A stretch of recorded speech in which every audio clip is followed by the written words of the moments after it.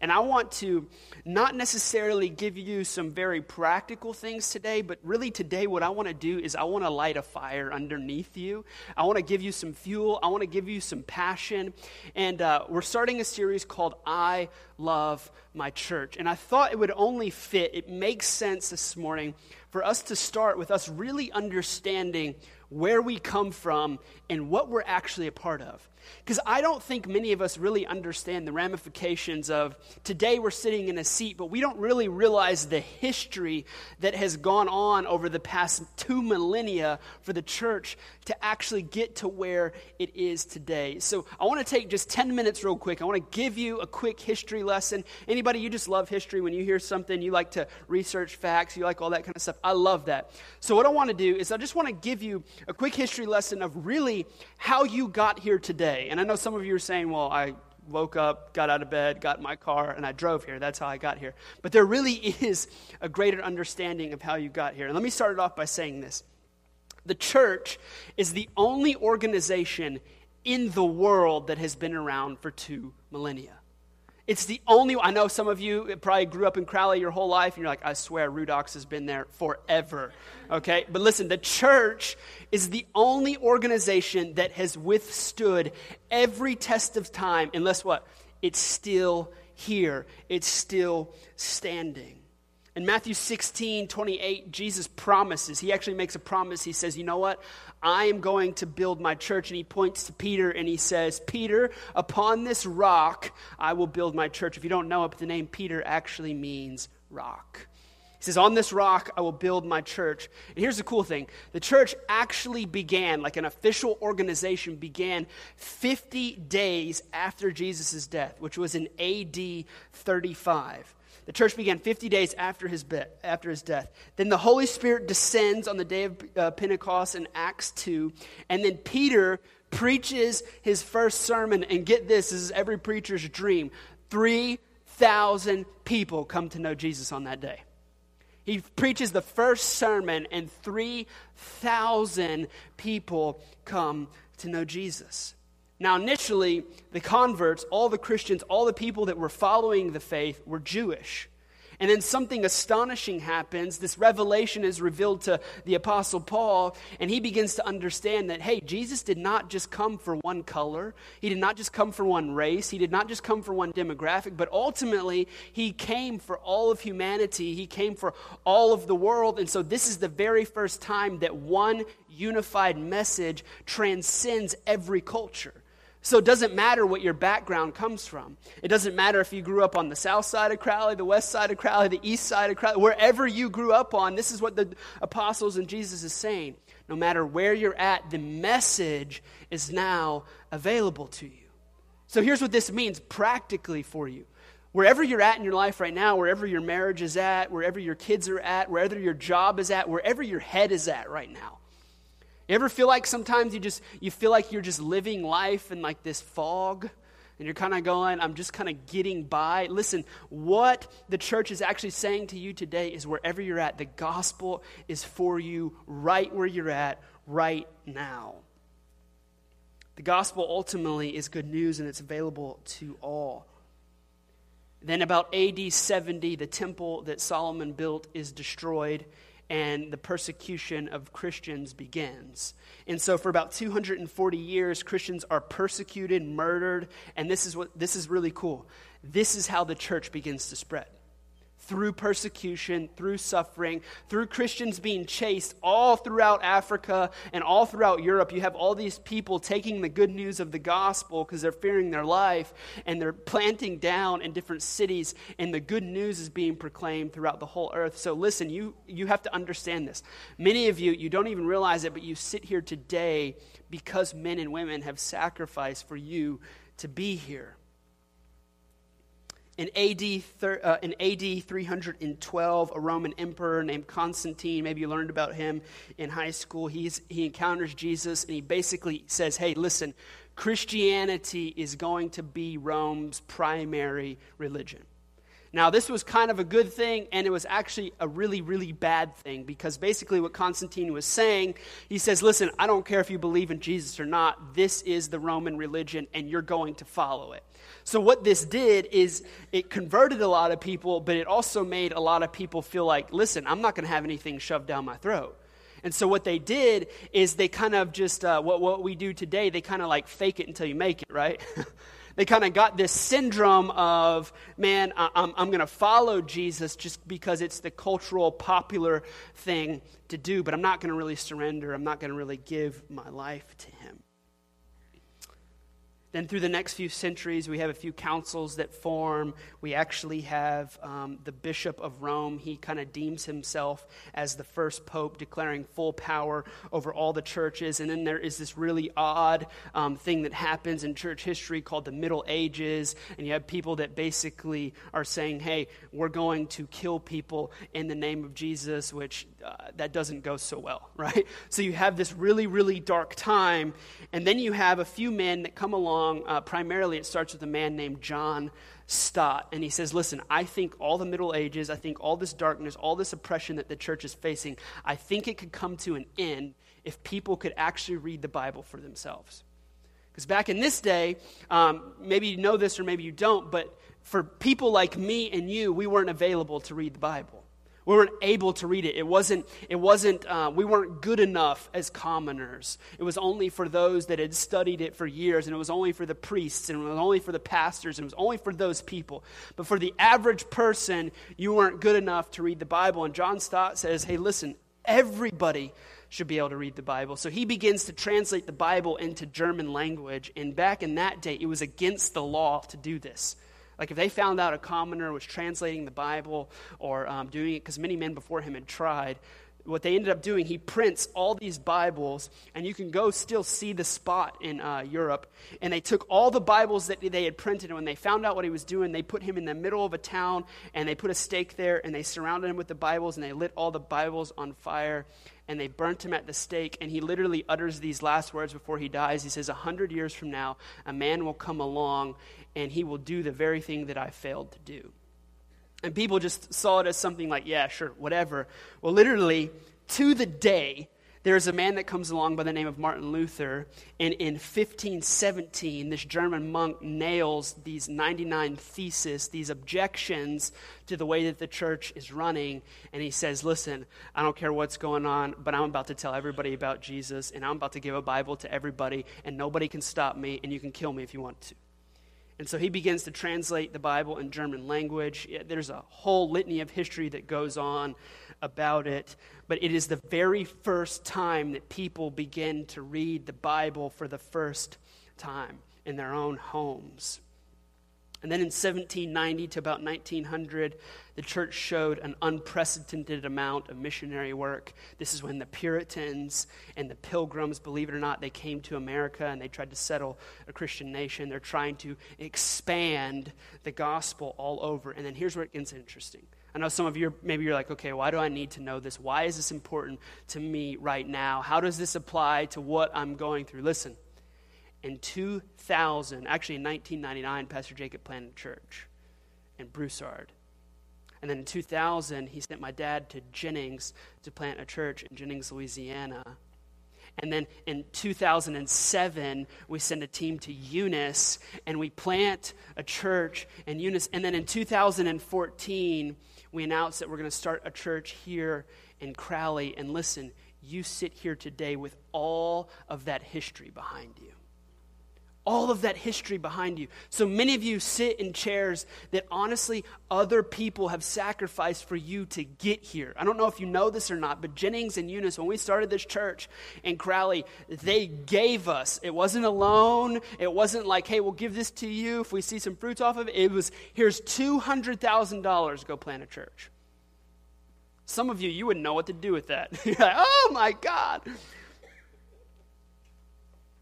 And you sit here today with all of that history behind us, and this is what the tragedy is. We sit here today with these men and women that have sacrificed so much for you to be here today, and we just count church as something average. We don't get excited about it. It has become nominal to us. It has become normal. And the message and the gospel and the good news of Jesus Christ has just become something that is plain, and it doesn't really affect our lives. And the only reason that we go to church is because our grandmother made us, or our mom is sitting right next to us, and she said, you are coming to church whether you want to or not. Listen, you know what the saddest thing I see all the time, and it is kind of funny, but football season is coming around, right? I'm just going to throw this out there. I'll be the most hated pastor on the face of the earth. I hate football, okay? I do. I don't see what the point is with a bunch of guys running around in tight pants chasing a leather ball and getting paid like $20 bajillion to do so. But many of us love football, right? And when you walk up into the stadiums, when you walk into the stadium, there is this electric atmosphere, right? People are like, I don't know why I'm cheering and screaming, but I am just going for it, right? There is this energy, there is this excitement, and then Sunday morning comes around and we sit in church and we're like, this is boring. There's all this energy, there's all this excitement. You know, there's a lot of churches that meet all throughout America. They're called football games, they're called movie theaters, they're called malls, it's called social media. And we get so excited about it, and we walk into a place that is filled with people that want to be on the same path and mission that you are, and you're just not there yet. And here's the truth. I don't know if you believe this statement or not, but I could give you scripture after scripture that would support this claim. The local church is the hope of the world. Amen. Listen, I'm telling you right now, if you're struggling in your marriage, you need to get invested into community here at church. If you're struggling in anything, whatever is going on, Jesus loved the church so much that he actually died for it. And we treat it as something so nominal. We treat it as something as less importance. Listen to what he says in Matthew 16, 15 through 19. He said to them, but who do you say that I am? He's asking this question to Peter. Simon Peter replied, you are the Christ, the Son of the living God. And Jesus answered him, blessed are you, Simon Bar-Jonah, for flesh and blood has not revealed this to you, but my Father who is in heaven. Now watch this. And now I tell you, you are Peter, and on this rock I will build my church. And I love this line, and the gates of hell shall not prevail against it. And the gates of hell shall not prevail against it. So number one, I've got 5 points this morning. Number one, what is the church? Number one, the church is not a building, it's you and me. The church is not a building, it's you and it's me. Many people think that in order to be a part of a church, you have to have a building. And listen, the thing that I loved about the flood and the thing that I love about our church today is that, honestly, we don't have a building. And this theater was flooded for a weekend, and we still had church. And it was awesome. Yeah. And you know what's so cool? Even on the Sunday that we were canceled, we didn't have church one of the Sunday mornings. We still had church because there were people that were mobilizing all over this city, serving, gutting out homes, rescuing people, operating a relief center, operating a shelter. We were still the church. That is exciting. Listen, I'm not trying to be cynical of football. Some of you guys love football. And listen, if you love it, then all the power to you, you know. But here's the truth. I want you to consider some priorities in your life today. Are there things that I get so pumped up about and so excited about that in reality will not make any eternal difference in my life? At all. I'm not saying that we can't. I think God gave us football. God gave us art. He gave us music. He gave us all those things so that we can enjoy them. But at the same time, I think that there has to be some kind of things that we drill down on and say, this is priority. This is where I'm going to focus my energy. This is where I'm going to focus my time. You know, a flood could come through here and wipe out this building, and we would still be the church. Because we are a people. The church is a people. It's you and me. It's why Jesus even says, hey, Peter, upon this rock. When he says that word, he's literally saying his name again. Hey, Peter, upon you, I will build this rock. I will build this church. So he's pointing to him and saying, hey, I'm going to start this church through you. And if you get this, if you understand that the church is the hope of the world, then guess what? There is no darkness and there is no evil that can come against you. It will not prevail and it will not be victorious over you. So let me ask you this question. Do you agree with this statement? The church is the hope of the world. And I think for most of us, we probably nod our heads and say yes. But when it comes down to it, I don't think most of us think about church this way. I don't think we think about it that way. I don't think that we think throughout the week like, man, the church is the hope of the world. Our hope is usually in our relationships. Our hope is usually in our bank account. Our hope is usually in whoever is giving us attention that week. That's where our hope is usually in. Most of us, if we're real brutally honest with ourselves, the church is a place that we view just to gather, just to see friends, just to connect, hopefully hear some good music, hopefully have a good sermon, and if we're lucky, it'll affect us a little bit so that we can come in on Monday and maybe it'll last to about Tuesday. And here's the truth. I want you to walk out of here with these just ringing in your ears that today we want to say that, hey, we want this place not just to be a building. We don't want it to be just a place where people gather. We want it to be a place where you can come and say, man, there is hope there. There is life there. Jesus is there. And you know what? Whatever I've got going on in my life, I understand that I can come to this place and I can find hope and I can have a place ultimately where I can belong. Now, here's what I'm not saying. I'm not saying that our Savior's church is the greatest church on the face of the earth. I think it's a really good one. But here's what I'm not saying. I'm not saying, hey, you know what? You just come in these doors and we will just accommodate you and we will welcome you and we will just, make you feel so warm and fuzzy inside. Because here's the truth. I think sometimes we can give off that vibe and then you sit in and then 6-7 months in, you're like, they offended me. They made me angry. And here's the truth. I think sometimes you have to understand this. No matter what place that you're at, you are always going to have an opportunity to be offended. Always. Like you can church hop and go to every church in the world that you want, and you just stay there long enough and get involved long enough, and you will be offended. You know why? Because the church is ran by imperfect people. So people may offend you, people may let you down, but you have to understand the church is not built on our perfections. The church ultimately is built on Jesus Christ, and he will never let you down. He will offend you. He will, actually.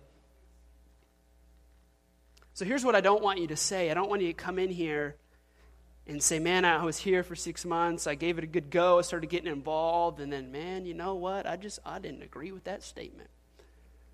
Or that person looked at me wrong. And you know what? And we allow, because of those silly little offenses at times, a lot of times we end up allowing that to kind of burn us in a way where we say, you know what? All churches are like that.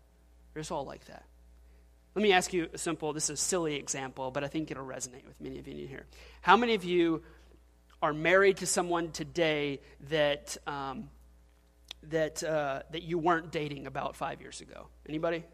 Okay. Or how many of you ever had a relationship and you thought like, man, this girl or this boy, this is it. This is it. I'm going to marry this person. And then like 2 months later, you're like, I hate that person. This is just not it. I knew it all along. You didn't know it all along. You were blind, like so blind, right?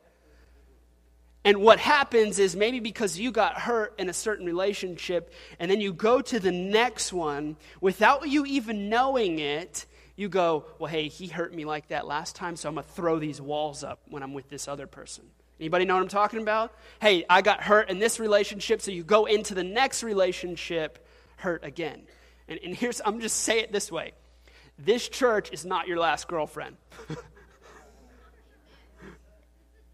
Okay? So meaning this, every time that you go into a place, you've got to say, God, if this is where I'm going to grow, if this is where I'm going to plant my family, if this is where we're going to seek God together, then you know what? Maybe there were things that happened where I was at before, but you know what? I want to open myself up to a place where God use me whatever it takes. No matter my offenses, no matter my past, no matter my hurt. Because you got to remember that Jesus is building his church. And Jesus died for his church. And Jesus loves his church. And the last thing that he wants you to do is just sit in his church. It's the last thing that he wants you to do. So number 2, I love this one. The church is for perfectly imperfect people. Like you are perfectly imperfect. And the church is for you. Romans 5:6-8 says it like this. For while you were still weak, at the right time, Christ died for the ungodly. For one will scarcely die for a righteous person, though perhaps for a good person one would dare even die. But God shows his love for us in that while we were still sinners, Christ died for us. So here's what this means. God gave his life for you when you weren't even willing to die to yourself. He gave his life for you when you weren't willing to die for yourself. We don't walk in these doors every Sunday morning because we have it all put together. Man, I hope you know that I don't stand up here every Sunday morning trying to present a message to you and say, you know what, I've got all this figured out. Because the truth is I don't. Man, I need community just like you do. I need vibrant, healthy, growing, Christ-giving relationships just like you do. And I hear it all the time, especially as the pastor, I hear this, you know what? I love Jesus, but I just don't like the church. Or you know what? I don't go to that church because it's full of a bunch of hypocrites. I remember getting so frustrated with somebody when I heard that one time, and I said to somebody, you know what, I love Jesus, I would go to your church, but it's probably just full of a bunch of hypocrites. I said, bro, you'd fit right in. You would fit right in. Just come on. Because here's the deal. Have you ever done something that you said you would never do, and that yet you do it again?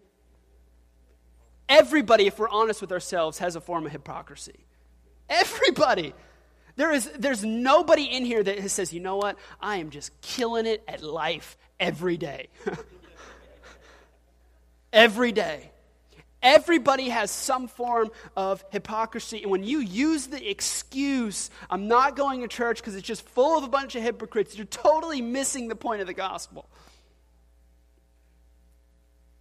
Man, Jesus loved the hypocrites and the sinners so much, he actually hung out with them because he knew he needed to be with them because these were the people that really needed to experience his love. So we've got to stop using the excuse because we all fall into the same category at some point in our life. So here's what one of my favorite preachers says it this way all the time. He says, Jesus loves the version of you right now, not the future version. And you have to keep telling yourself that in order to truly be loved by God. So maybe we make the excuse, well, I'll come in the doors of the church. I'll get plugged into the church. I'll get involved in the church once I clean some things up in my life so people don't really have to dig into the dirty part and messy part. And once I get to that place of perfection, or maybe it's not perfect, but it's a whole lot better than it was. And the truth is we've been telling ourselves that over and over and over because we can't clean ourselves up on our own. You can't move forward in your relationship with Jesus without other people. Number 3. The church is a place where lost people can meet Jesus and experience freedom. And listen, I want to speak briefly to the people that have been serving Jesus for a long time. Maybe you have a vibrant, life-giving relationship with Jesus, and we're so glad you're here, and we hope that you continue to grow deeper in your relationship. But I want you to remember that the church is a place where lost people can meet Jesus, and we must never forget that. The reason that you've been serving Jesus for 15, 20 years, and maybe you come into a church, because this church is very young with people that have only been serving Jesus for a very short amount of time, many of them. And the reason that you've walked into this church today is, could it possibly be because the way that Jesus wants to grow you is because he wants you to make disciples. He wants to stretch you. He wants to grow you. He wants you to get around people that need your wisdom, that need what you know. So I encourage you, if you've been serving Jesus for a long time, man, get around some of these young people that don't know God, that maybe they're genuinely searching, they're genuinely looking, like, I don't know how to have a genuine relationship with Jesus. And maybe you have the answer, maybe you have the key for them. Now, if you're lost in here today, and maybe you don't know what that means, maybe you came in here and you say, you know what, I feel a little hopeless today. I feel a little beyond God's grace today. I feel a little beyond God's hope. I feel like I've gone a little too far. I feel like God can't really love me because of some of the things that I've done in my life.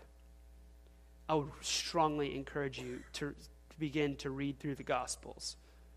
Because here's what you're going to see. You're going to see the only perfect person in human history spend the majority of his ministry with the sinners. With the people that really desperately needed him. So here's the thing. If you're in a desperate situation in your life right now, it is a great opportunity to draw near to Jesus. If you're just going, man, I've had it. I don't know what else to do. Could it be that God brought you here this morning so that you could draw near to him? Could it be that God is trying to seek you out? Could it be that he's trying to pursue you today? I think if Jesus spent his time hanging out with prostitutes, turning water into wine, dining with sinners, then it's okay if we begin to start to engage in culture. I'm not saying we embrace culture, but we begin to engage it. Because you know there are certain things within culture, maybe we look at it and we criticize it. You know there are things in culture that are actually redeemable, that people maybe had used for a bad purpose, that we could turn around and we could see people come to know Jesus through that. I'll tell you, one of the greatest worship experiences I ever been to in my life was not at a church. I remember standing in, my wife took me for my birthday to Houston, Texas, and I remember standing in this arena full of about 40,000 people listening to U2, a big band play. And he begins singing like this hallelujah chorus, and everybody doesn't even realize it. I'm sure not everybody in there is saved. They're all singing it, screaming it at the top of their lungs, and I'm just going, man, these people are worshiping, and they don't even realize it.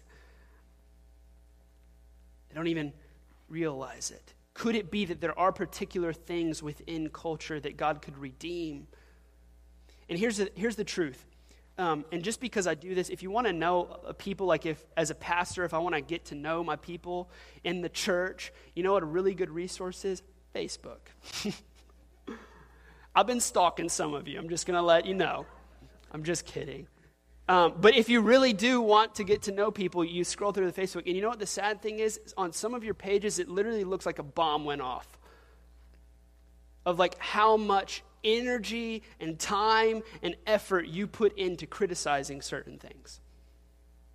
And I want you to ask yourself this question. With the time and effort and the energy that you put into criticizing certain things, what if you put that time and energy into pursuing Jesus? What would that look like?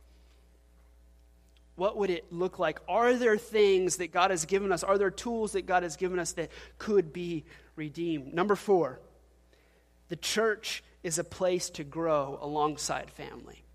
The church is a place to grow alongside family. This is not just a place to sit. This is a place to belong. This is a place to belong. One of the things that I love that Jory said on the video, he said when Kelly got back, I don't know if we put it in there or not, but in the longer interview, he said when she got back, he said, I knew that OSC was going to be a place where I just could not sit. And he said that was the reason that I didn't want to go. Because I knew that they were going to draw me out and they were going to pull me into a place that caused me to get out of my comfort zone. And the other church that I was at, I could just sit there and relax and observe, and nobody was ever going to call me up and call me out. And he said, inside me, that's why there was this war in my soul, because I knew that there was something more. Because ultimately, at the end of the day, we don't want this just to be a place where you sit. We want you to belong. And the only way that you feel that sense of belonging is by getting involved. Is by serving alongside of other people. See, when you're part of a healthy, life-giving church family, you experience what authentic relationships look like. So you hear us talk about community all the time. What is it? The word community is actually a compound word meaning the C-O-M-M, meaning with. And then the unity part meaning unity. So it means with unity. If you live in community, it means that your life functions with unity. Your life functions with unity. If your life feels a little dysfunctional right now, if you feel like you don't have unity, it's probably because you're not in community. How many of you ever went to a job site and the team wasn't on board? They all had different ideas of how you should accomplish one objective. Anybody know what I'm talking about? Everybody kind of gives their 2 cents, and nobody really gets anything done because there's not a clear path of unity of how we should accomplish this. There's division, there's chaos, and the job doesn't really get done effectively. But if you've ever walked into a job site where you have a leader that stands up and says, listen, you had that opinion yesterday, but this is what we're doing. And this is how it's going to go, and you go here, and you go here, and you go here, and you do that, and everything just functions well. Why? Because there's unity within the team. And within a church, it is possible to grow greater in your relationship with Jesus when there is unity. You know what I love about community? And I think it's the most loved thing and the most hated thing within the church. Because within community, you can't hide who you are. And the reason that most people run away from community is because you can hide who you are. The reason we come in and we're excellent at nailing it on Sundays. We're here every Sunday, but the reason that we can kind of hide in the backgrounds and not get in a life group and not go through next step and not get involved in community and relationships because we're scared. And listen, it's a legitimate fear. There's nothing easy. There's nothing easy sitting around a table or having lunch with somebody and beginning to share your heart with somebody. I remember the first time I did it. I remember the first time I was a teenager. I just got out of Bible college, actually, and I came back to the church with my dad, and I was helping at different things over there, and I got plugged into a life group. I remember the first time I really started opening up. I could, feel my hand shaking. I started opening up about certain things. You ever get so nervous your lips start tingling? Anybody know what I'm talking about? Well, when I was filming Kelly yesterday, she started talking, and it was hilarious. We should put it in a blooper reel, but she starts talking, and the first 2 minutes, we had to stop because she's like, I can't feel my lips. I'm trying to get it out, but I can't feel my lips. And I know some of you, when you approach the idea of community or getting involved in it, it's nerve-wracking to you. It scares the mess out of you, but here's the truth. What I realized, it only took me about 2 weeks within that group to get comfortable with the people that I was around. And within a matter of a few weeks, it was like everybody in that room was family, and I felt like I could share what was on my heart, and it helped me in my walk with Jesus. 1 Corinthians says it this way, for just as the body is one and has many members, and all the members of the body, though many, are one body, so it is with Christ. For in one Spirit we're all baptized in one body, Jews or Greeks, slaves or free, and all were made to drink from one Spirit. All of us. Number 5, last one. The church is unstoppable. The church is unstoppable. Listen, it's been through 2 millennia. It's had its dark days. It's had its days when it looked like it wasn't going to make it. But I can guarantee you this, as culture gets darker, the church is going to shine brighter. You know what I loved about our church? Many of you don't know this, but when the flood came, we had all these different organizations coming to us saying, hey, we can help you with this, we can do this, we can come in and we can give you this, and we can supply volunteers, and we didn't need it. You know why? Because the church stepped up, and I genuinely believe if the church could get to a place, a very healthy place where people begin to understand their roles and their parts and they begin to get involved, we're not going to need these nonprofit organizations. We're not going to need other things. You know why? Because the church will begin to function as it should. The church will begin to take care of people. The church will begin to love one another. The church ultimately is unstoppable. As Matthew 6:18 says, and I tell you, you are Peter, and on this rock I will build my church, and the gates of hell shall not prevail against it. I don't know if you grew up like me, but when I was younger, and it still happens a lot today, I've always had a huge imagination. Okay, just like gigantic. I mean, every single time me and my brothers would play like some kind of imaginary game, everybody was always coming to me and like, what's the scenario? What are we doing today? I mean, I turned like, those little drain ditches in your in the front of your house. That was like a Ninja Turtle cave for me. Okay, so we were always imagining, and I want to take you to a place for a second. Just imagine for a moment that you're working just this kind of boring job, and some of you are like, that's my life. You're working this job that maybe you don't really like, and somebody comes to you and says, hey, listen, I have the most incredible job opportunity for you. Here's what you're going to do. We're going to train you for the next year, and you will become the greatest CIA agent on the face of the earth. If somebody told me that, I'd be like, I'm in. Like, I am in. I've been wanting to shoot a gun for a long time and shoot it well. And they begin to train you. They begin to show you all the tools and all the cool gadgets. And they say, all right, listen, now that you've learned everything, we're going to set you on a plane. And you're going to go into this nation. And they have these terrorists. And your objective is to eliminate the terrorists. I'd be like, oh my, this is the greatest job on the face of the earth, right? You go there. You accomplish your mission. You return back to the States.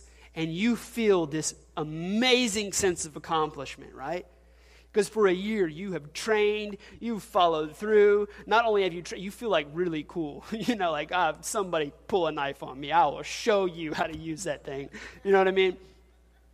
Like, you feel like just this sense of importance. This sense of what I'm doing, it really matters. Like, what I'm doing is significant. And the sad thing today is many of us don't feel that feeling about the church. Do you know that when you become a part of the church, that you are a part of the greatest organization on the face of the earth? The church is ultimately a place where we should come. We should be excited about it. It's life-giving. There is hope. And then we feel this sense of, man, I'm a part of something that is so much bigger than me. I'm a part of something that is great. I'm a part of something that ultimately is making a lasting impact. Listen, some of you may not realize it or not. You're like, okay, so what's the importance if I serve on a dream team somewhere? So what? I'm serving kids. Like, how does that change anybody's life? Do you know that there are kids that sit in our nursery today who like go back and beg their parents to come back to church, and now today their parents are in church? Listen, no matter what role you play, what part you get in, you have an eternal impact as long as you are a part of the church. The thing that I love about this is this church literally we'll be celebrating in October because it'll be a little cooler. It's not so hot. But actually in about 3 days, we'll celebrate our 2nd anniversary here at Crowley. Yeah. And we're going to be doing a big celebration outside. Yet again, you can thank me later. We're going to try to do it when the weather is a little cooler. But the thing I love about it is, you know what? And I'm not trying to toot my horn in any kind of way, but it's all Jesus. 2 years ago, there are people that sit in these seats today that honestly, if this church wouldn't have been here, probably would be in hell. That there are people that are in here today that you will spend eternity with them because this church exists. Because this church exists. Listen, you are a part of something that has an eternal impact, and it's so much bigger than you.